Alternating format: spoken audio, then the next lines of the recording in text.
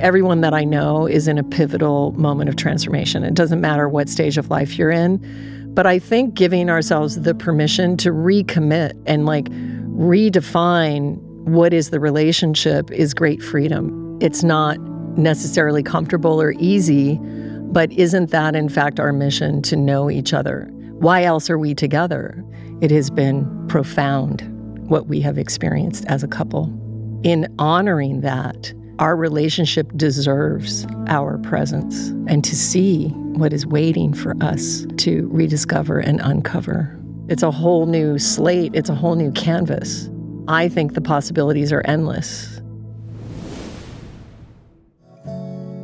Today is all about intimacy. We're going to talk about intimacy in relationships, how to evolve a long-term relationship beyond calcified habits and routines, expectations and projections, and instead summon the courage to truly see your partner and allow yourself to be seen by your partner. Plus, we're going to talk about lessons learned from the front lines of startup entrepreneurship. And we're going to do this through the lens and through the experience of my wife and our 23 years together, the most recurring guest in the history of this podcast, Julie Piatt. Longtime listeners are well acquainted with Julie's mystical ways with wisdom, but if this happens to be your first introduction to the one who goes by Srimati, what you need to know is that she is a truly multi-talented and multi-dimensional being. She's a yogi, musician, chef, designer, author, mom of four, and the founder and CEO of Shrimu, the best and only plant-based cheese you need concern yourselves with. Julie is graciously gifting all of you guys with a special deal on Shrimu. When you sign up for an annual subscription to any of Shrimu's 8-box offerings at shrimu.com, she's kindly rewarding you with the 13th box free when you use the code RRPFAM13 at checkout, as well as 22% off the brand new ceremony box, which includes 2 8-ounce Maclay chocolate mousse cakes, Shrimu's newest and first dessert offering, when you use the code MACLAY22, MACLAY 22 at checkout at shrimu.com. All right, let's get into it. Hi, Julie Piatt, first of all. Hello, Rich Roll. Thanks for in. Can I just hold your hand across this table? Both? Ooh, it's both just hands? Yeah, I mean I'm a little close on the mic though. There we go. No, it's been a long time that we've been 12 feet away. Is this it? Across a universe. No, I mean the RRP table. Oh, yes. Yeah, exactly. The last time you were here, the table was still long, right? Yeah, this is the first time. Okay. I'm feeling You're happy? very intimate. Well, I always enjoy having you on, the most frequent guest in the history of the podcast. And while I was in Atlanta at this Running Man event, which I'll share about in a minute, lots of people coming up to say that their favorite episodes are the ones with you. Same in Memphis. Oh, that's sweet. Yeah. I appreciate that. And typically, we begin these conversations with a bunch of hand-wringing around the lead up to the conversation and me pestering you about finding time to sit down so we can hash out what we're going to talk about. But I didn't do that this time. So you should be proud of me. This is trust. This is intimacy, Julie. Yeah, you didn't do it last time, but you really didn't do it this time. Yeah, I really didn't. Really didn't. I very intentionally Like, you didn't even give me a look. Go. It wasn't even like a look. Like, have you thought about what you're going to talk about on my show? Right now, I'm tempted to say, have you? But I didn't. I'm not saying that, even though I kind of just did. Yeah, definitely. No, I have, but I'm just open to what the moment will present. So how are we doing? I think we're doing pretty well, don't you? I think so. We're at an interesting moment in our marriage, in our relationship. How would you describe this moment? I think it's a transitionary phase. We're in a semi new space with two of our two youngest out of the house. The boys still live with us, but they're like roommates because they're older. And so now we're liberated from having to pick people up wherever, or, cook lots of food for lots of different people. It's quieter at the house. But suddenly it's like, oh, hey, who are you? We don't have to be the transportation department anymore. Right, exactly. And so I think there's a process of trying to get to know each other in a new and different way that has presented itself, which is an opportunity, but also, a little scary. We've been together for 23 years. Is that the number? Yeah. I mean, we started dating in 99. Yeah, that's true. 23 years. So pretty amazing. How are you feeling about everything? I'm feeling great, actually, about it. I think it's a moment of, and listen, every parent, every couple that has kids that are listening to this, you guys all know the drill. Yeah, the empty, what it's like when you have the kids and your relationship sort of becomes about, the MTA, like who's picking up who and who's getting what. And it becomes very, not necessarily transactional, but logistical in nature. Yeah, definitely. I mean, It can. Yes. But I think apart from that, because that does not define our entire relationship. I mean, we're not really a couple that's been mired in who's picking who up so much. No, but it is a complicated decision tree on days about like who's going where, when, and how are they going to get there, and all that kind of stuff. Like that can predominate at times, and it has throughout the kids being younger. I mean, I think we've done a good job of making sure that our relationship isn't all about that, but obviously, we're both sympathetic to what that's like for parents who are raising kids and, they have needs and places they need to go and all that kind of stuff. And so your relationship can become out of balance and overly kind of capitalized by those types of conversations at the cost of what brought you together in the first place. Yeah, definitely. I do. I feel like what we're experiencing is something much deeper than that. It's more an opportunity of recommitting in a new way and of understanding that we've experienced many, many things in 23 years that include children and creative projects and experiences of life and loss of life and all the things that are in a lifetime of 23 years. And I think that we are, for many different reasons, in a place of redefining what that commitment is. And I think that one of the exciting things is that we have come to a point of understanding that in order to move through, so that there is no way out, there is only through. And in order to move through, we have to be willing to basically burn or transmute that entire relationship of those unspoken agreements or expectations or projections of what each other have been, of what we've been to each other, in order to make room for something new. And so, the Julie and Rich that, has been chronicled on this podcast for all the years of the podcast for 10 plus years, that relationship is complete. It's been fulfilled in that form. And so one of the great things that I think that is really exciting is that we are going into deeper layers of our relationship and where we might transcend, evolve, and become from this point forwards. Mm-hmm. And for me, that's not, the kids have been in and we've been taking them places. That's understand. A very... But that is kind of like a benchmark where you can plant a flag and easily see a demarcation line between what was before and what is to come. Definitely. And it's a dynamic that is equal parts exciting, but also terrifying, because it is forcing me to get out of my comfort zone and the comfortable kind of ruts and routines that just make life go easy, and to offer up like a deeper level of honesty and sharing with you. Which is scary because, I kind of like things the way they are and it's easy and, it's fine.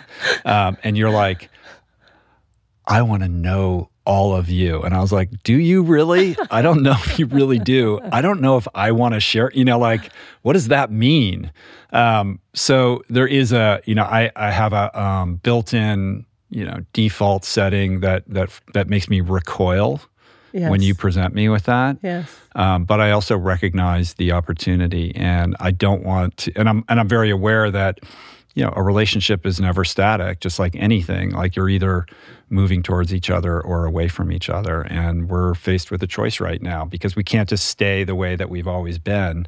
If we do that, it is a vote for decay. Mm-hmm. And I don't want to decay, and I don't want to be divorced from you or separated from you. I do want to move toward you, but just not that deeply. Yeah, like maybe a little bit. We'll see. We'll see how that goes. No, I'll dip my toe in that.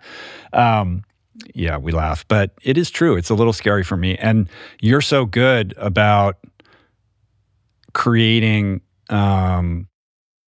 ritual and, kind of symbolism around that to really infuse that decision or this conversation with a deeper level of intentionality that makes it more three-dimensional than just like, well, we talked about that and we'll see how it goes, right? Like, we did a fire ceremony.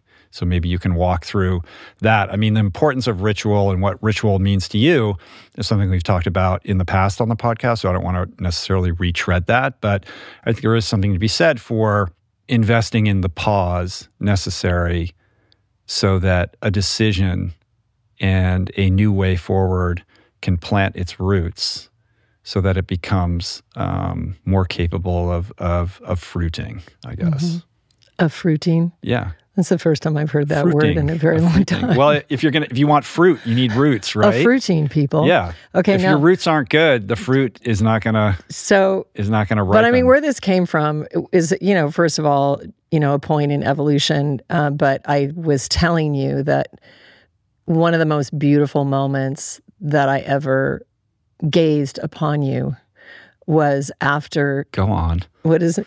Do you have like a more intellectual word for gazed upon you? No, I'm like, do you want to continue. throw out a fancy word? No, I'm saying like this is my ego likes this, so please continue. Okay. Was when after you had finished Ultraman, that famous race where I was your crew captain, you were just stripped bare of everything that burdens you, that chases you, that haunts you, that makes you run away from me, that makes you run away from life or people. And you were just raw. And in that state, you were just a sight of such beauty. And what I shared with you recently was that I want to know you at that level, and I want to be known at that level. And I told you I'm coming for you.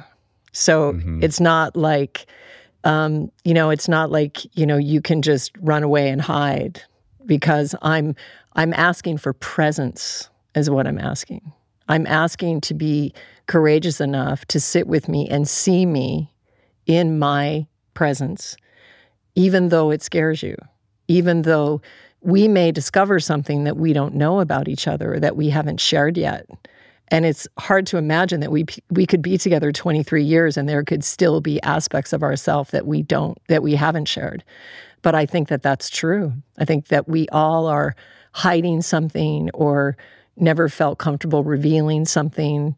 And it's really a focus, because what you were really speaking to when you were talking about picking up is it's losing the presence of your relationship to a routine.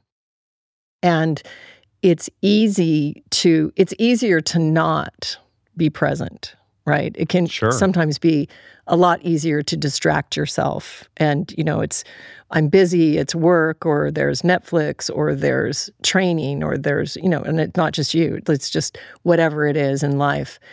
And for me, it's like, if you think that we may be alive 20 more years, neither one of us took vows or got into this relationship so that we could sit on the couch and say we've arrived. Like, that hasn't been the theme of our relationship. And even in the way that we come to this table in stripes, it's demonstrated in the jacket that you have on and the stripes that I have on.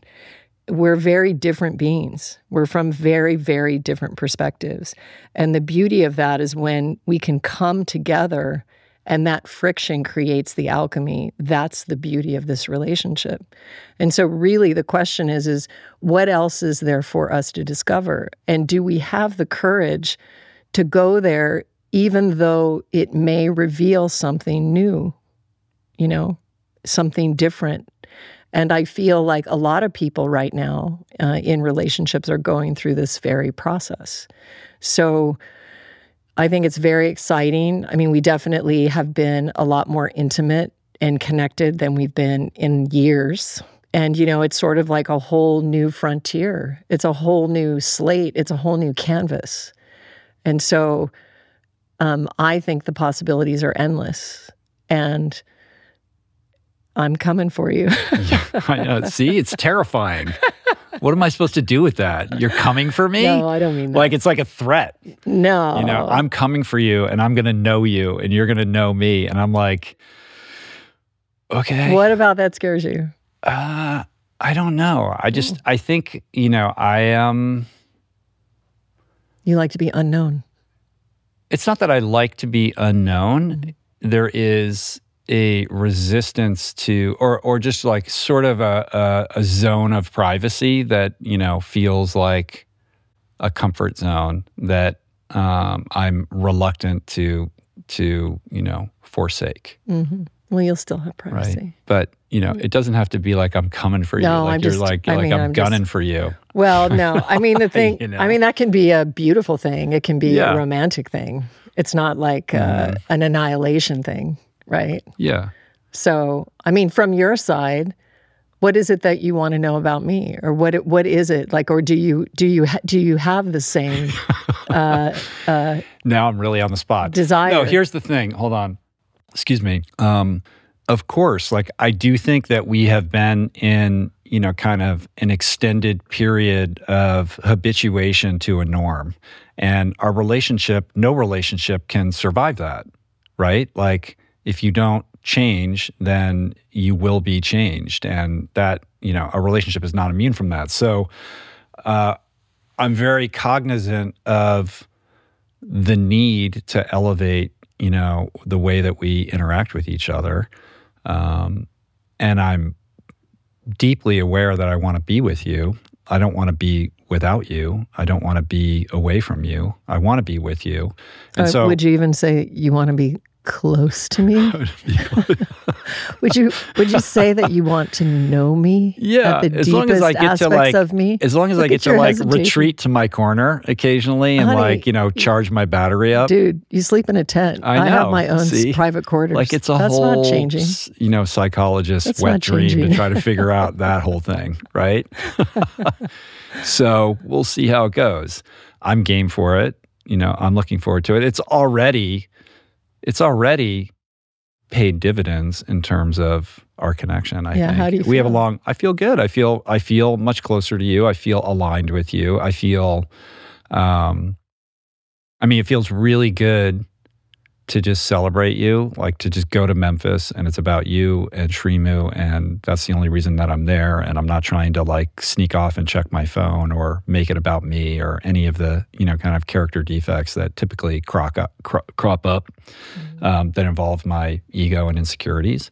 And it was beautiful to just be in reverence of you and in celebration of what you've achieved in this vision that you have. And I think, I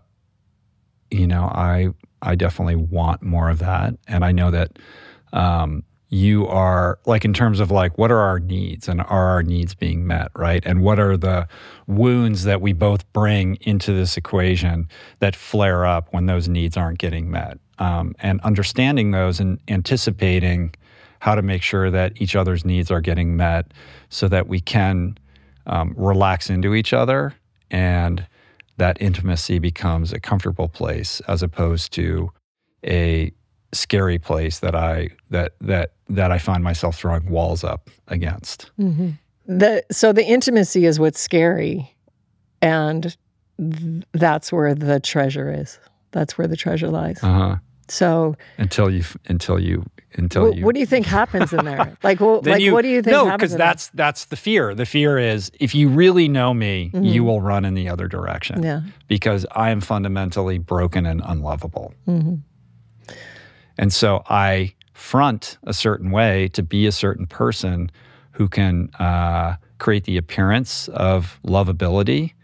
And to some level, I can sustain that, but I have to retreat into my corner to charge the battery because that requires a lot of energy. It takes a lot of energy, right? So when you drop all of that and you're like, well, this is who I am, that's terrifying because, there is something deep down that feels like if you really knew me, like you would find me, repulsive. But in the knowing you is where the true intimacy is. And without shadow, so you say. No, without shadow, there really isn't any love. And I mean, I can share this one experience recently, which was quite enlightening for me. And that is that we had a date night. We went to the movies, and we went to one of those places where it's like reclining, and you can order food and the whole thing. And so when we get to our seats, I realize that you have bought 2 seats that are not together. It's like you over exaggerating. No. Let me just tell. He bought 2 seats. You know how when you go and in the theater you have 2 that are together. It's like they're a pair, right? But what he did is he bought like the left side and the right side of 2 pairs. And so I'm sitting there, and there's this huge like hard space between us, and I'm like, dude, like, why did you buy this seat? Like, and you're like, no, I did this on purpose because I need to sit in the middle of the theater because this is where I want to sit. I need to sit like ever so slightly to the left of center. Mm-hmm. So because all right, go ahead. No, after a minute, I take a breath. I take a breath, and then I'm thinking to myself, okay, wow, I can't believe he did this. And then I'm like, so I say, honey, I'm going to go to the front and I'm going to see if they can switch my seat because I want to sit next to him. I don't want to hold hands with him across a table. So I go to the front and the woman moves the seat, and I come to him and I said, she moved us to the right. So it means he had to move into the pair to the right. And you were completely annoyed, and you're like, now I'm not sitting in the middle, and this is a problem. And what I realized is that has something to do with your lazy eye and your sight. And so you shared with me in that experience that the world is skewed for you a little bit all the time, and you have to correct for it. But literally, that was the first time I ever understood that after 23 years of being with you. And what it did was it made me love you more. It made me understand why you made that decision. And I was like, oh my God, like he's compensating for that. Instead of me feeling like, what is wrong with this dude? Like, why would he choose that? Well, there's 2 parts to it. One is the crazy part, which is like I have this weird OCD thing about like symmetry, and like I want to be in the center seat and have it like everything has to be like a Wes Anderson movie where everything is perfectly aligned on each side. But because my left eye is so weak, I have to be a little bit to the left because of the way my eyes work. So even though I'm a little bit to the left of center, I perceive it as being in the center. And that's the neurological piece that I had never shared with you, but kind of, I carry with me. You had never even shared really the OCD part I was watching, either. So I was watching the David Beckham documentary, which I know you watched, and it's fantastic. Which I'm huge fan of anybody who now. hasn't seen it on Netflix. So it's a beautifully rendered 4-part series. But the parts, particularly like in the later episodes, where he's showing everybody his wardrobe and how he like organizes all of his clothes and all of that, and I was like, see, that guy, that's how I think. Like I do the exact same thing. See, I'm a champion. He's sort of like embarrassed. Yeah. And I don't like want to talk about that because there's something wrong with me, No, it's something amazing. I mean. Anyway. I mean, I think is this bringing us together? Do you feel? Oh, okay. Absolutely. I mean, this is the definition of intimacy. It's like, because if you're hiding something and you're not, I mean, it only brings more intimacy and connection. That's all there is in there. And that's what presence brings. Mm-hmm. So I really appreciate, and I really like that you shared that with me. And it doesn't make me think, oh, he's crazy, or right. I don't think that there's at a lot all. more. There's a lot more weirdness where that it's came okay. from. We can go all the way. We can go down there. It might be a huge relief. So, what would you say or recommend to somebody who's watching or listening who is finds himself, who is sort of finding themselves in a relationship where it's somewhat stagnant and there is that yearning for a deeper intimacy? Like, how does one who isn't as practiced in this, embark upon that or raise it with their partner? Well, I mean, I think is having the desire, is the most important thing. It's not like I'm an expert at it. I haven't digested it and been through it. I think when you agreed with me that you wanted to do this with me, I wrote the outline of a book and sent it to you like within 6 hours. Yeah, there's not a lot of recommended books and not other things. My own book. Yeah. So then, and then also I'm exploring some sexuality books that I'm not going to share right now because I haven't digested them, and I'm finding that they're a little off base, but they have some core practices that I think will be useful. So like I'm designing a protocol. No, I'm designing a protocol for us, and we'll see like how it goes, what works for us. I mean, we're very, very good actually in a room together.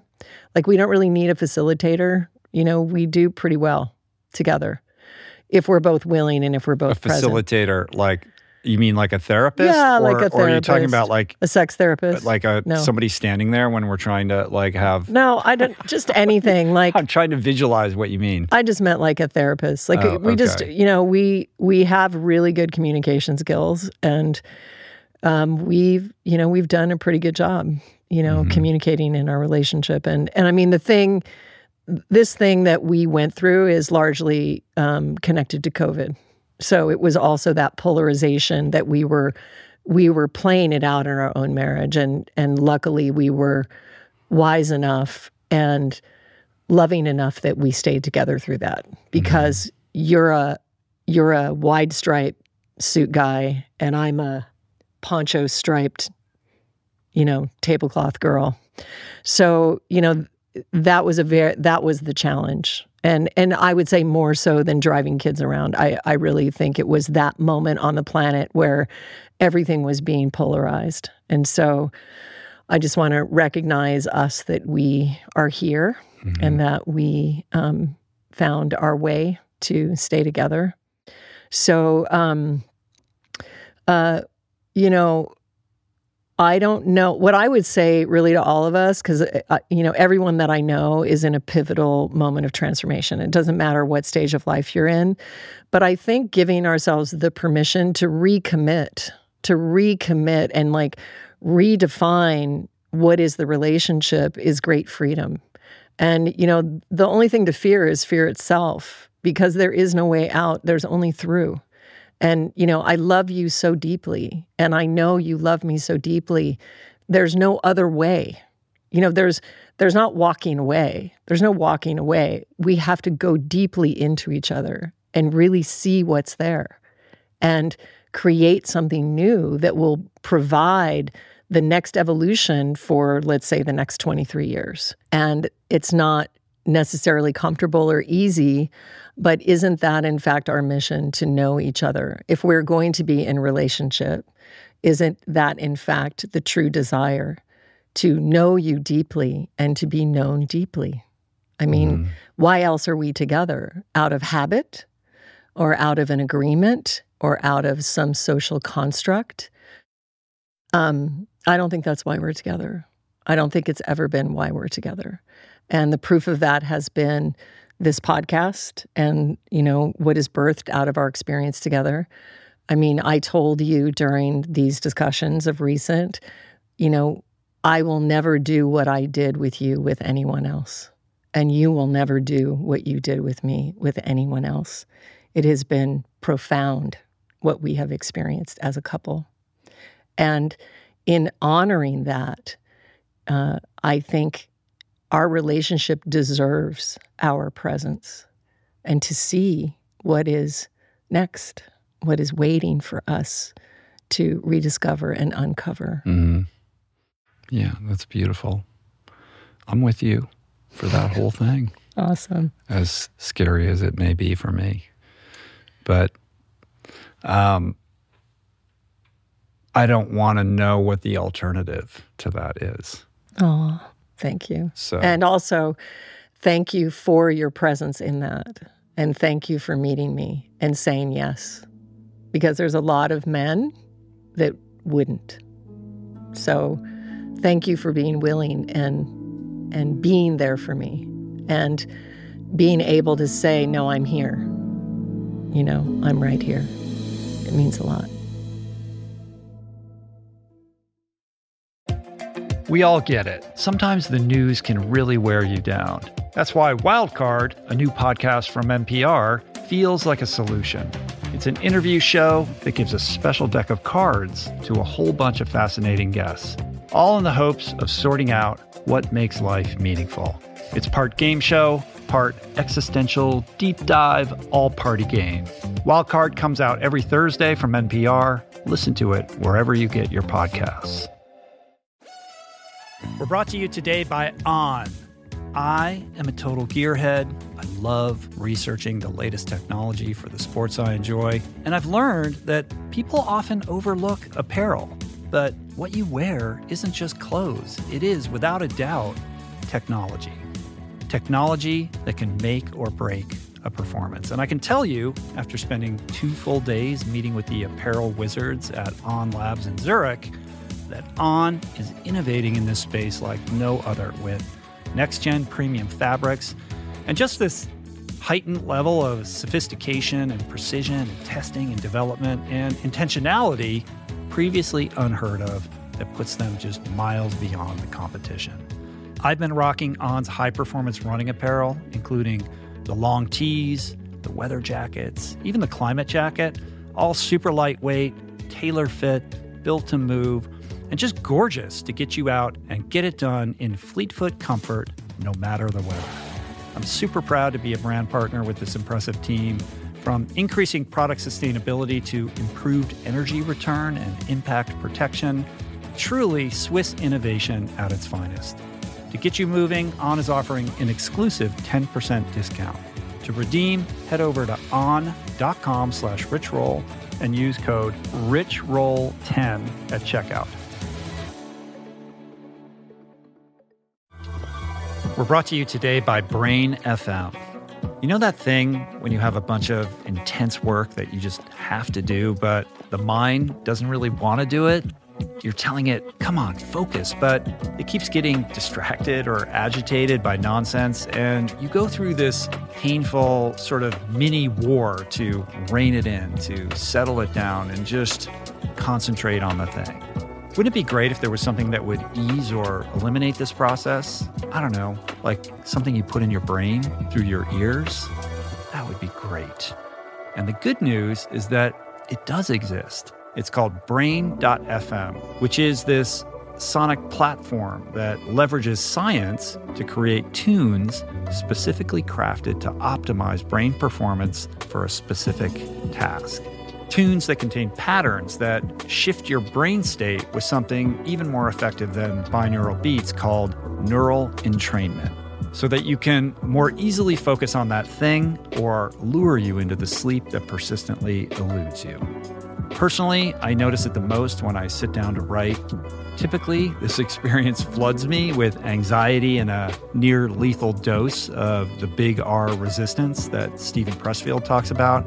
But now I pop on the headphones, I dial up Brain.fm, click the focus feature, and the process becomes, look, writing is still hard, but now it really is so much easier to get into that state of flow and stay there. So, if you're ready to unlock your focus and productivity, I've got a special offer just for you. I asked them to give my listeners 30 days free, and you can get it at brain.fm/richroll. I bet you'll love it just as much as I do.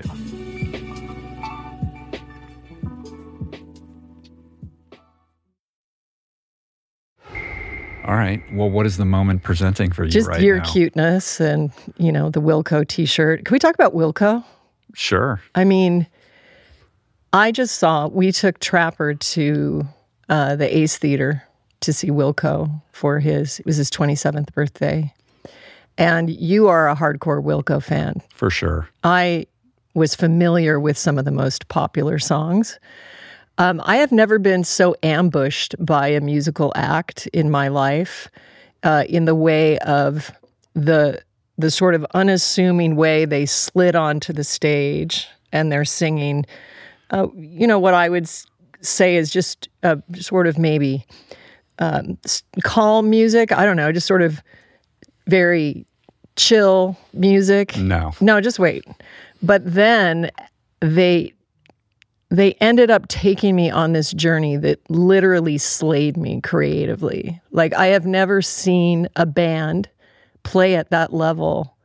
And it was just so unassuming. It was, there wasn't like explosions, not that I like explosions, but it was very subtle, in the way that it came about, and I just became a gigantic Wilco fan. Yeah. I was absolutely slayed. Better late than never. Yeah, better late than never. Yeah. As I told the boys that night, I think going to see Wilco live is one of the last vestiges of authentic Gen X, of an authentic Gen X experience. Like, the crowd was definitely, of the older ilk, a lot of silver-haired guys. Yeah. And I think Jeff Tweedy is exactly my age. But he's, listen, singer-songwriter of a generation, surrounded by some of the most masterful musicians on the planet who just crush, Definitely. So yeah, it's quite the experience. I definitely want to get Jeff Tweedy on the podcast. He has a book about to come out, but I think he passed through LA and I missed the moment while he was here in town. But there are solutions around that we said. And actually, interesting enough, one of my team members, June Kim, became friendly with the bassist's wife. And so I've already sent them Shrimu. So I hope Shrimu is finding them on tour. So Wilco is consuming Shrimu. I hope so. Okay, I hope good. so. I mean, I'd be honored. It was just really such a beautiful, deep, creative, original. Everything about them was just extraordinary. So, anyway, it's heartwarming to hear you say that, because I didn't know. I as you said, I've been a fan for a long time, but I didn't know that it would connect with you. Yeah, it did. And then actually, when we got to Crosstown, I found out. So I went to Crosstown Concourse about 10 days ago to get my cafe ready for the grand opening launch. Somebody told me that Wilco had actually played at the radio station there. So one of the guitar players is good friends with the founder of the radio station in Crosstown Concourse, which is the vertical community in Memphis, Tennessee, where Shrimu has just opened up her first flagship wine and cheese cafe. In addition, it's where all my production exists now. So it is our home in Memphis, Tennessee, and Crosstown is a vertical community. It's 1,500,000 square feet, the size of the Empire State Building on its side. And it is just at the forefront of all things beautiful in life, artist in residency, music, listening libraries, recording studios, performance theaters, a New Thought high school, healthcare for 80,000 people, the working uninsured, and much, much more. Also, Global Cafe run by refugee women. And Shrimu, in my opinion, has one of the premier spots. It was spot 13, and it's just at the base of this beautiful spiral red modern staircase.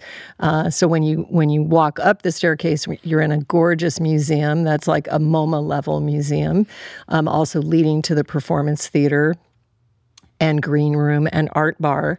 And then at the base of the stairs is where Shrimu Wine and Cheese Cafe is now open and ready for a new life. Yeah, congratulations. Thank you so much. It was my first visit to Memphis. So I just got back from Memphis and then an event in Atlanta called Running Man that I'll talk about. But we were all in Memphis to celebrate the opening of your flagship there. And you had told me, like, you're not going to understand Crosstown Concourse until you visit it.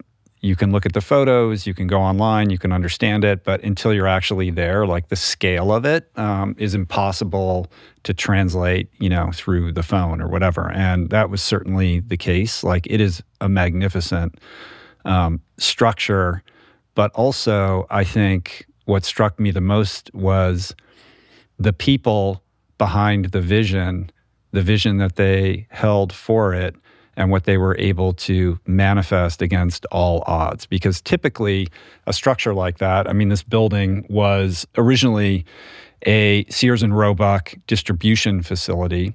Sears had multiple of these across the country, something like, 6 or 10 of them, where they would ship out all their products across the United States. And in the case of the facility in Memphis, there's a train track that runs right behind it where they would load all the stuff onto the train right out of the back. And this structure went fallow in the wake of Sears going under in the 90s and was decrepit and falling down, and was purchased by Staley Cates, who we met for, $2 million, something like that? I think it was $3.2 million. And everybody told him he was crazy. There's nothing you could do with this.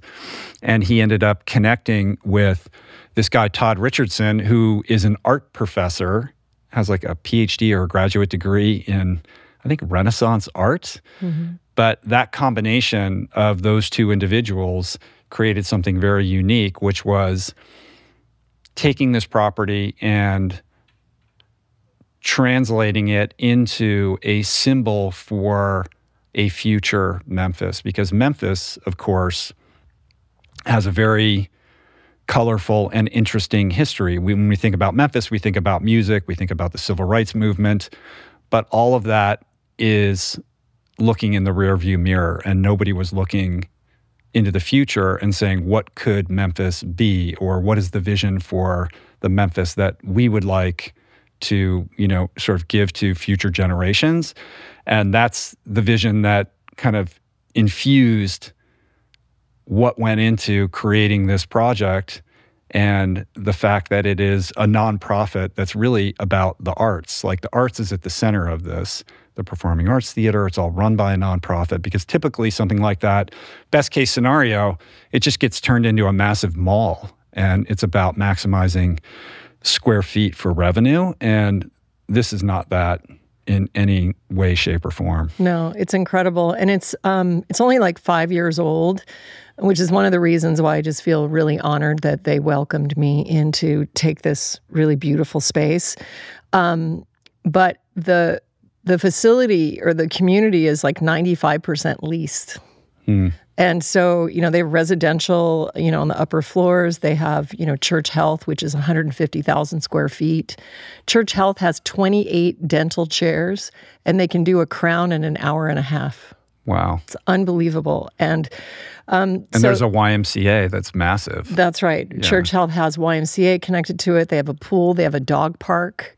They have a teaching kitchen also. Yeah, exactly. Yeah, they have a teaching kitchen. So Shreem is looking forward to partnering with them, and also we've been talking to Maggie Baird from Support and Feed, and just be really, really awesome to just feed the community out of those kitchens, and just share life. So it's really super cool. Yeah, it's very cool. It is.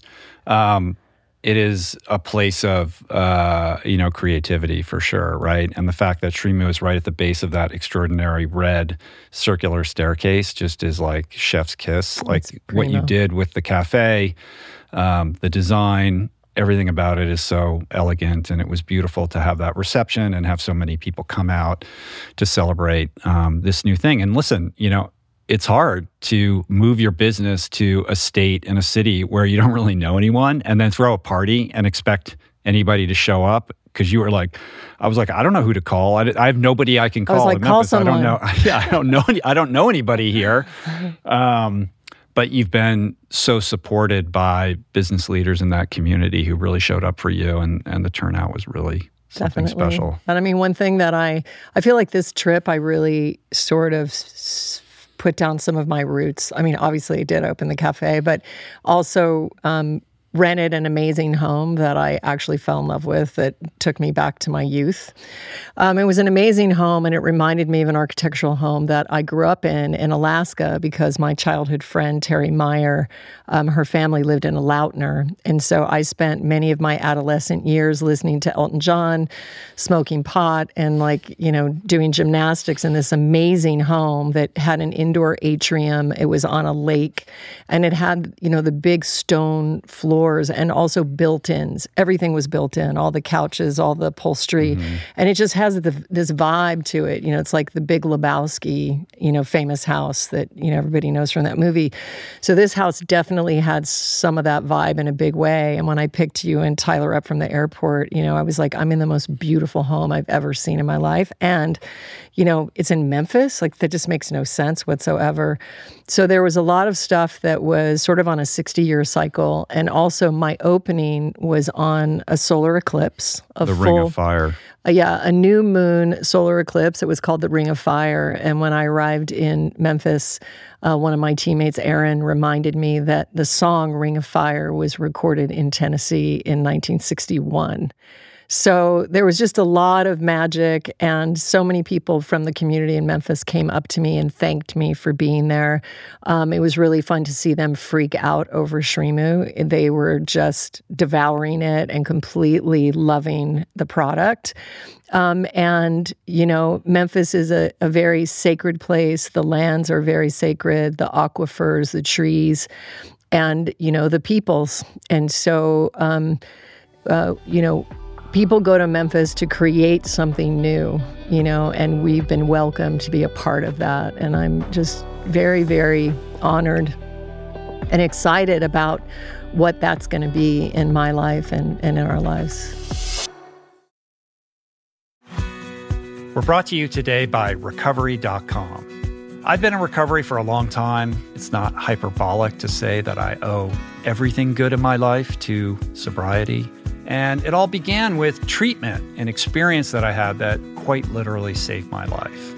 And in the many years since, I've in turn helped many suffering addicts and their loved ones find treatment. And with that, I know all too well just how confusing and how overwhelming and how challenging it can be to find the right place and the right level of care, especially because, unfortunately, not all treatment resources adhere to ethical practices. It's a real problem. A problem I'm now happy and proud to share has been solved by the people at Recovery.com, who created an online support portal designed to guide, to support, and empower you to find the ideal level of care tailored to your personal needs. They've partnered with the best global behavioral health providers to cover the full spectrum of behavioral health disorders, including substance use disorders, depression, anxiety, eating disorders, gambling addictions, and more. Navigating their site is simple. Search by insurance coverage, location, treatment type, you name it.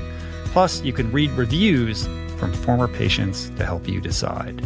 Whether you're a busy exec, a parent of a struggling teen, or battling addiction yourself, I feel you. I empathize with you. I really do. And they have treatment options for you. Life in recovery is wonderful, and Recovery.com is your partner in starting that journey. When you or a loved one need help, go to Recovery.com and take the first step towards recovery. To find the best treatment option for you or a loved one, again, go to Recovery.com. What is the meaning of life? What happens when we die? What is our purpose here? If, like me, you ponder these delicious existential questions, I have got just the thing for you. It's called Soul Boom. It's a podcast hosted by everyone's favorite best friend and my friend, the deep thinking and deeply hilarious Rainn Wilson, where he communes with intellectuals and entertainers, theologians and philosophers in intimate exchanges that tickle the mind, heart, and yes, the soul. Subscribe to Soul Boom on YouTube or wherever you get your podcasts, and explore other groundbreaking series at voicingchange.media.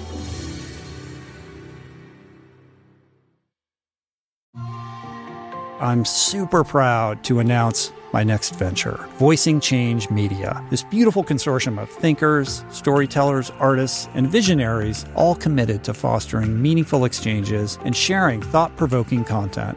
Voicing Change Media will feature shows like The Proof with Simon Hill, Soul Boom with Rainn Wilson, Mentor Buffet with Alexi Pappas, Feel Better, Live More with Dr. Rangan Chatterjee, and The Conversation with Amanda de Cadenet. You can explore this network and all its offerings at voicingchange.media.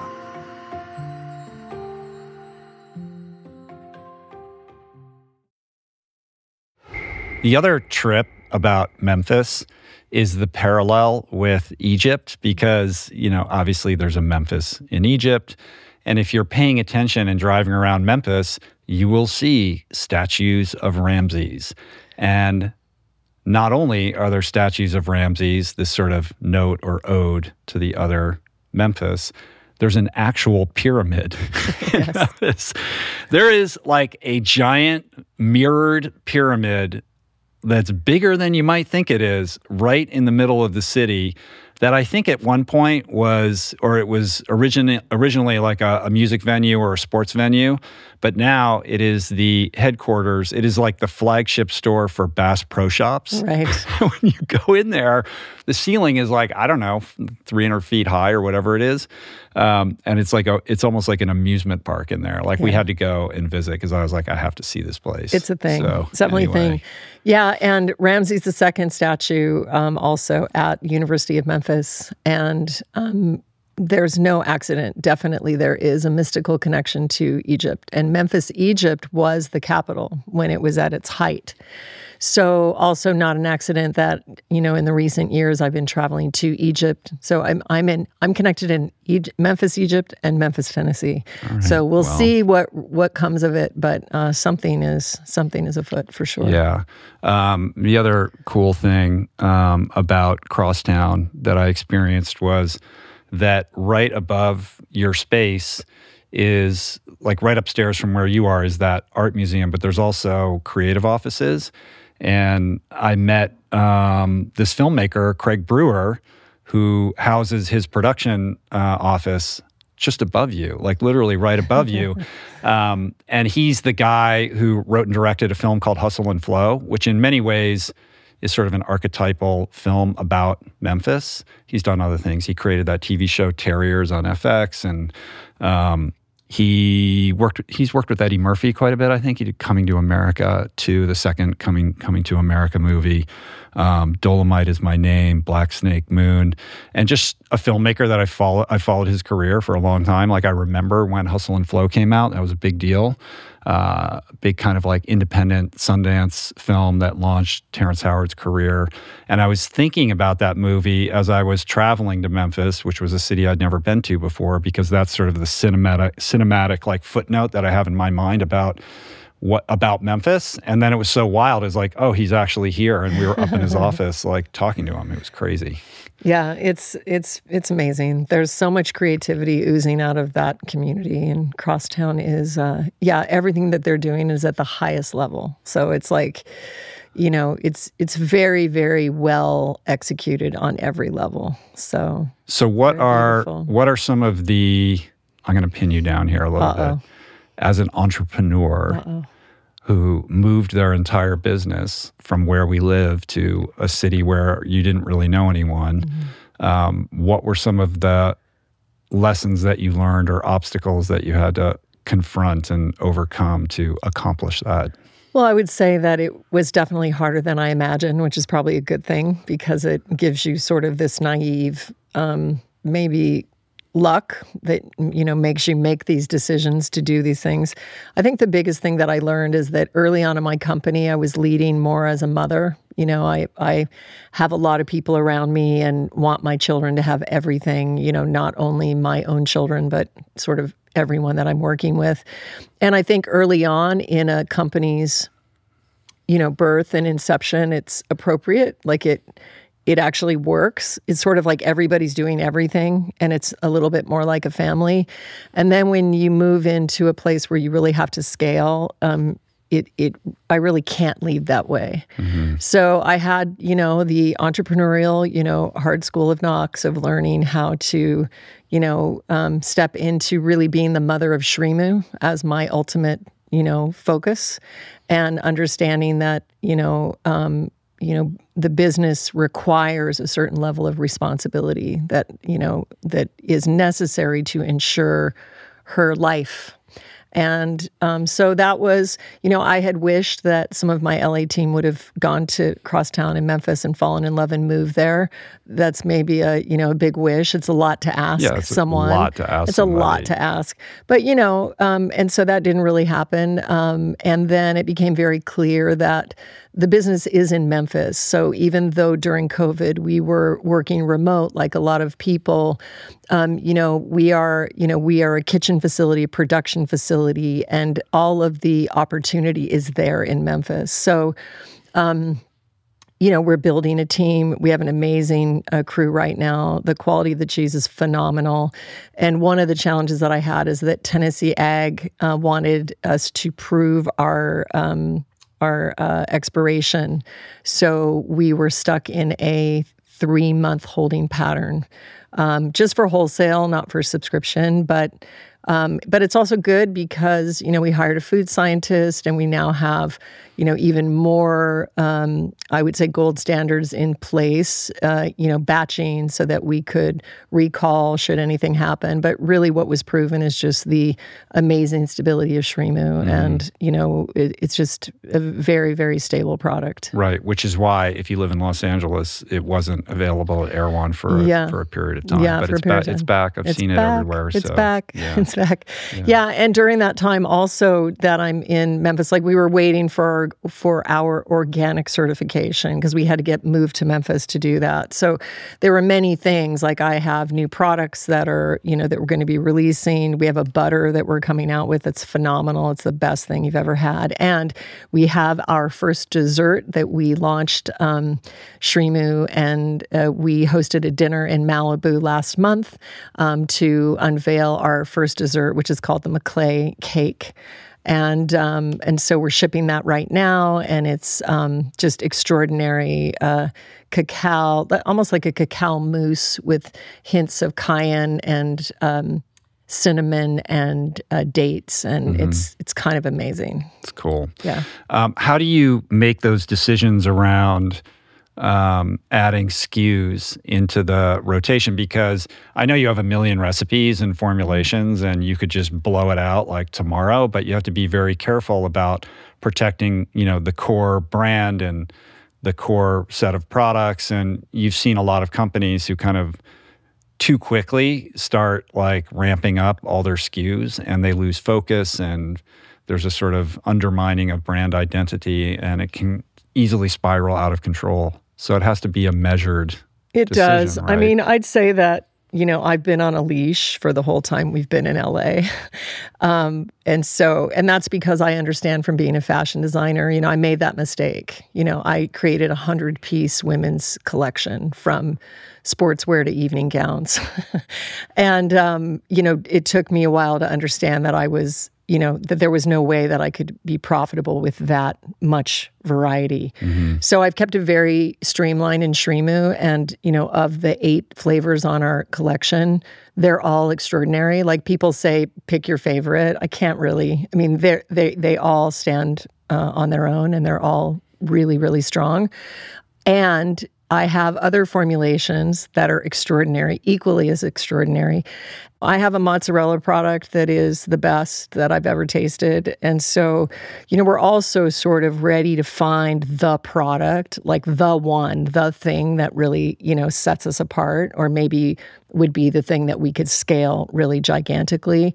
So the wheels are just here to stay. They're gorgeous. One of the best things about the opening was probably the most expensive thing in the space is the cold case. And I got like this really gigantic, like 6-foot cold case. And with all the cheese stocked in it, when I slid the door open and smelled it, I mean, it just smells like Paris. Like it's so cheesy and so much hits all those notes that we love about dairy cheese.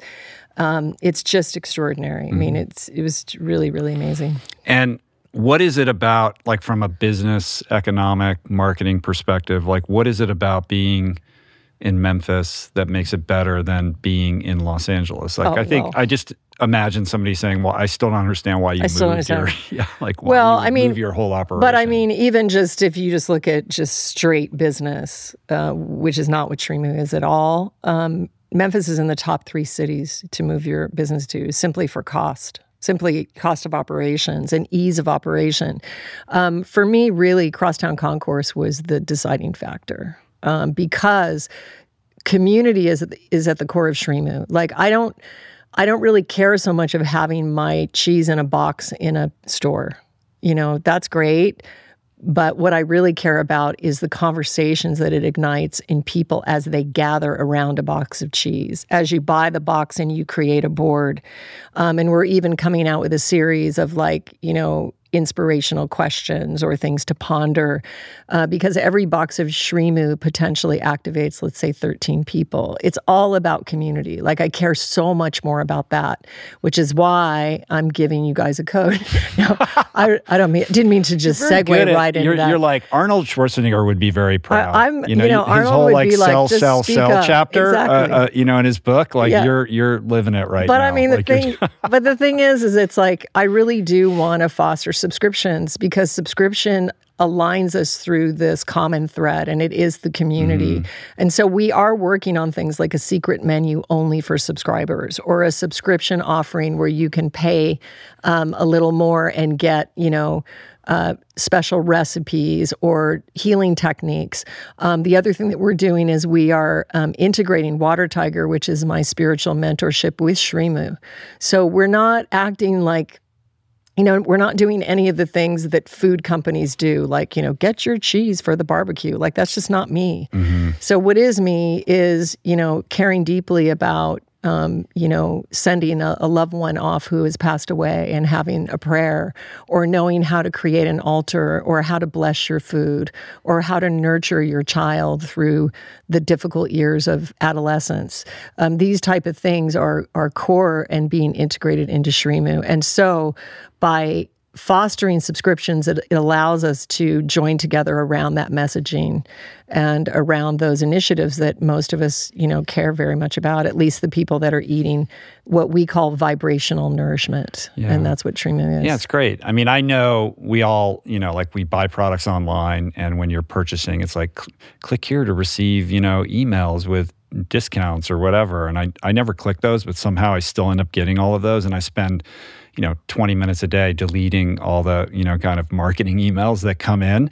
But there's a few that I actually like, because those emails are really not about trying to sell you anything. They're branded, of course, but they're more like magazines, or they have information that is thematically relevant to whatever product they're selling, but they're providing value beyond that. And so I think the sense of encouraging people to subscribe to the newsletter, because it's, you'll hear about whenever there's a sale or whatever, but it's more about, like, exploring, like, the, just the lifestyle aspects that are meaningful to you, that you care about, that kind of infuse the product and are why you created it to begin with. Yeah, definitely. And luckily, I have my ally in life, Mel Nahas, the founder of Conscious City Guide, who is also the producer of our Plant Power Retreats.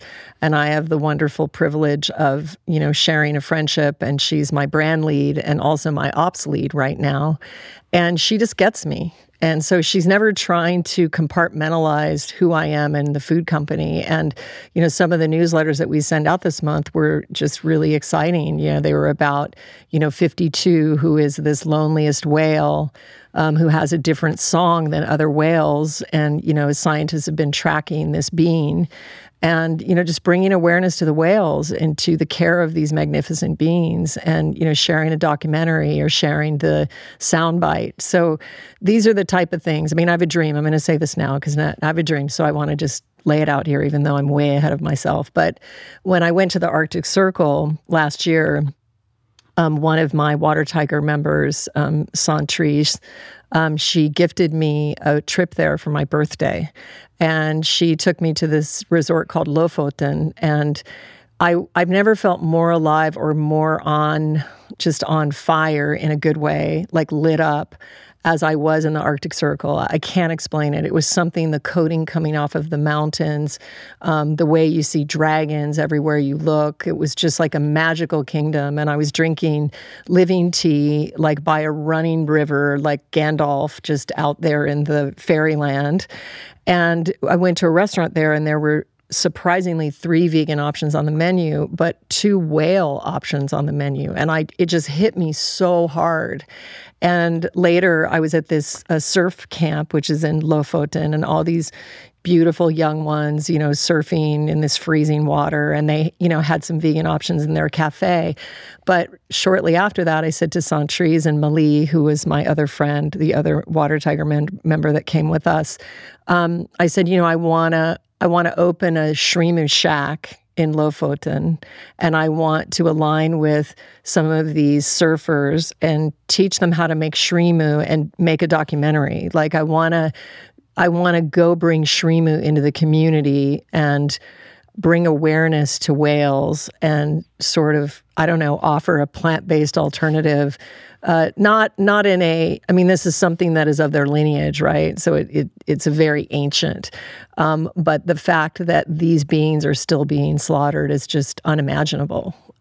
So it's a crazy dream that I have that I'll probably start on next year. It sounds like a Chris Burkhardt movie. Chris Burkhardt, are you listening? Yeah. Come to me. He's the perfect person. Come to me. Let's do this together. You're such a beautiful artist.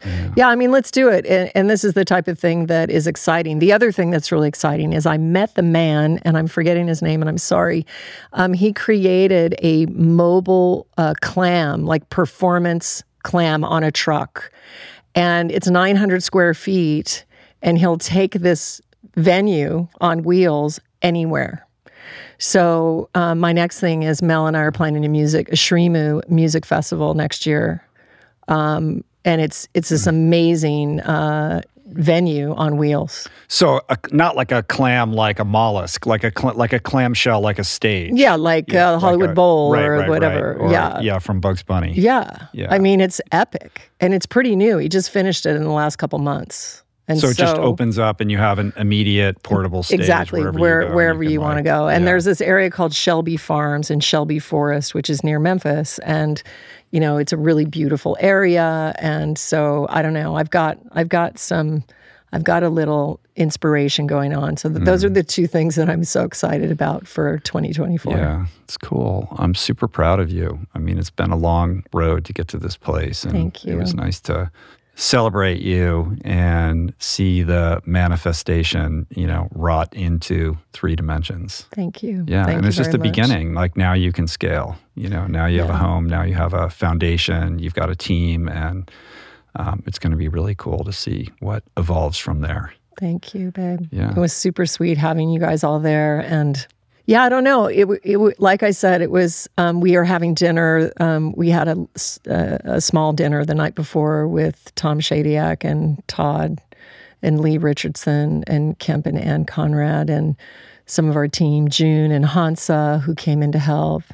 And it just felt like all of a sudden I was kind of getting settled because it's been difficult going to Memphis and not knowing anyone, and I would have a freak out sort of every time I went, thinking like, what did I do? Why did I sign a 5-year lease here?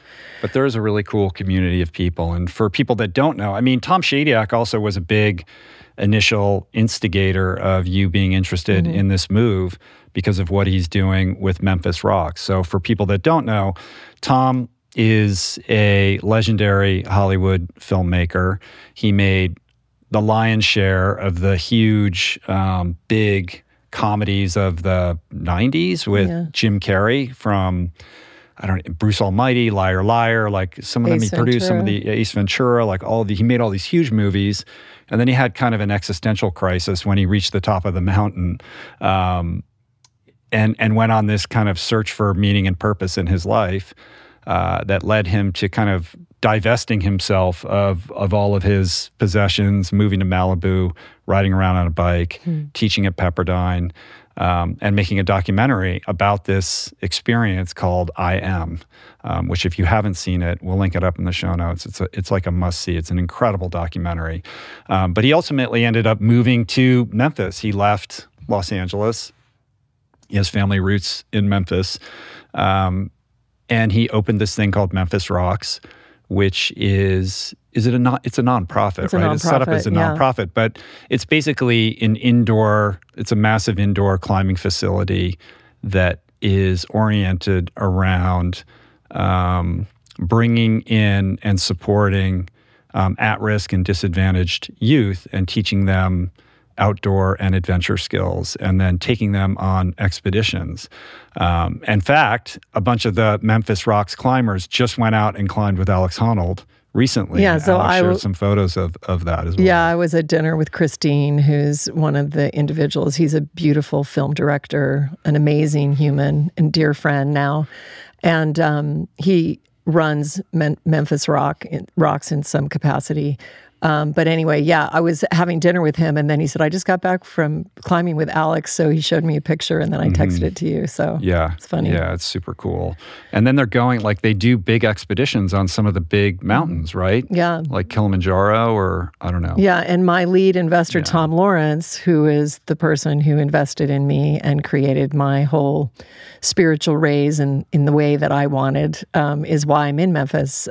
Tom and his wife, Ellie, suggested I come check it out. And so Tom Lawrence is also on the board at Memphis Rocks. And also for anyone who's listening, this is just an amazing initiative. And it's not only a climbing gym, it's a community center. It offers these kids like a place to go, a place to be safe.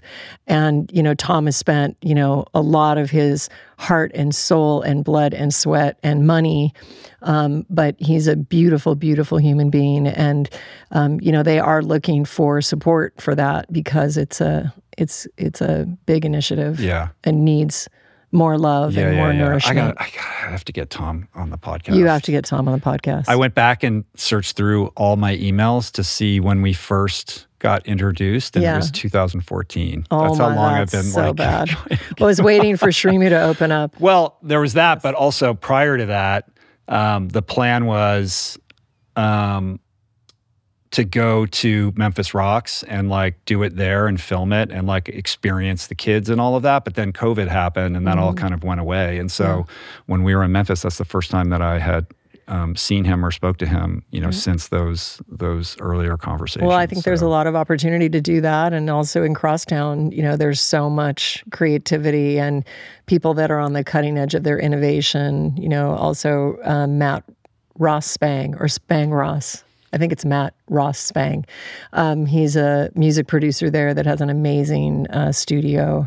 And they do 28 artists in residency a year. Also, we have Will McGowan, who is McLean's brother, my dear friend McLean.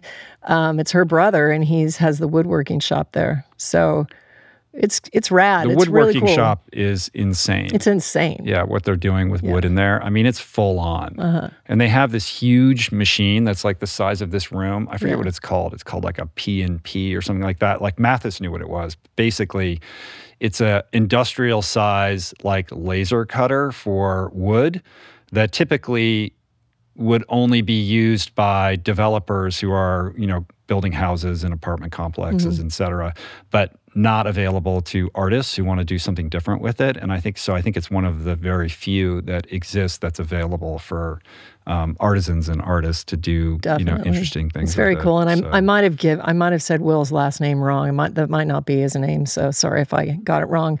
Also, I just want to give a shout out to City Wood, who I got these poplar live edge shelves from. They're a group of guys that are farmers. But they have the most amazing reclaimed yard of just all kinds of different varieties. And they're in Memphis, Tennessee. It's called City Wood. And I just want to thank them for making me these beautiful poplar shelves, which it's local wood to Memphis. Yeah. So anyway, thanks, guys.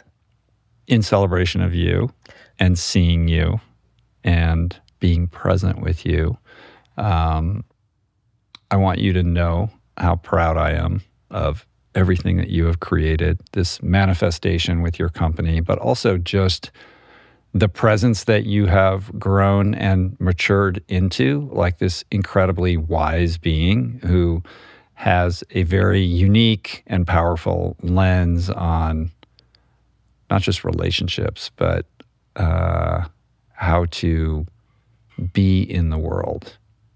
And I've watched as you've grown into that, and all the people who are comforted by what you share with them. And I think it's really a beautiful, unique expression, a certain frequency that you emit into the world that is entirely your own. So I just wanted to recognize you for that. Thank you for that. Thanks. I love you. Me too. Before we go, I think you're offering up like some kind of deal on the Shrimu situation. Okay, so to get your Shrimu, to get you some, we're going to give 22% off on our new dessert offering. It's a 2 mousse cake box. It's called the Maclay. And so for that code, it's Maclay 22, MACLAY 22. And then we're going to give a code RRP FAM, which is for the 13th box free of any annual subscription. You'll get the 13th box free. And what is that? How much is that off what you would normally It depends, because it depends on which subscription you buy. So it's just whichever subscription you buy, you'll get a free box. Cool. So, nice. And that's all in the spirit of building our family and community and keeping us close and aligned. And and thank you to everyone who's supported me so far. It's because of you guys that I was able to launch this company and create this beautiful food as art. And so I hope you'll continue with me along the journey. Thanks. You can learn more about Shrimu at shrimu.com, and you are at Shrimati. Yes, SRIMATI, or juliepiatt.com. And for all the things. Yeah, and if you are enjoying Julie's frequency, you might want to check out her Water Tiger community, which you can find on your website as well, right? Yeah, so it's Water Tiger spiritual community mentorship, monthly call for 2 hours, and then you have access to over 50 techniques to help put you in the gap. It's all self-created, so you decide where to enter and what to use, and it's a beautiful community. All right. To be continued. To be continued. Yeah. All right. Love you, babe. Thank you. I love you, sweetheart. All right. Thank Peace. you. Plants. Namaste. That's it for today. Thank you for listening. I truly hope you enjoyed the conversation. To learn more about today's guest, including links and resources related to everything discussed today, visit the episode page at richroll.com, where you can find the entire podcast archive, as well as podcast merch, my books, Finding Ultra, Voicing Change in the Plant Power Way, as well as the Plant Power Meal Planner at meals.richroll.com. If you'd like to support the podcast, the easiest and most impactful thing you can do is to subscribe to the show on Apple Podcasts, on Spotify, and on YouTube, and leave a review and or comment. Supporting the sponsors who support the show is also important and appreciated, and sharing the show or your favorite episode with friends or on social media is, of course, awesome and very helpful. And finally, for podcast updates, special offers on books, the meal planner, and other subjects, please subscribe to our newsletter, which you can find on the footer of any page at richroll.com. Today's show was produced and engineered by Jason Camiolo, with additional audio engineering by Cale Curtis. The video edition of the podcast was created by Blake Curtis, with assistance by our creative director, Dan Drake. Portraits by Davey Greenberg. Graphic and social media assets courtesy of Daniel Solis. Thank you, Georgia Whaley, for copywriting and website management. And of course, our theme music was created by Tyler Piatt, Trapper Piatt, and Harry Mathis. Appreciate the love the support. See you back here soon.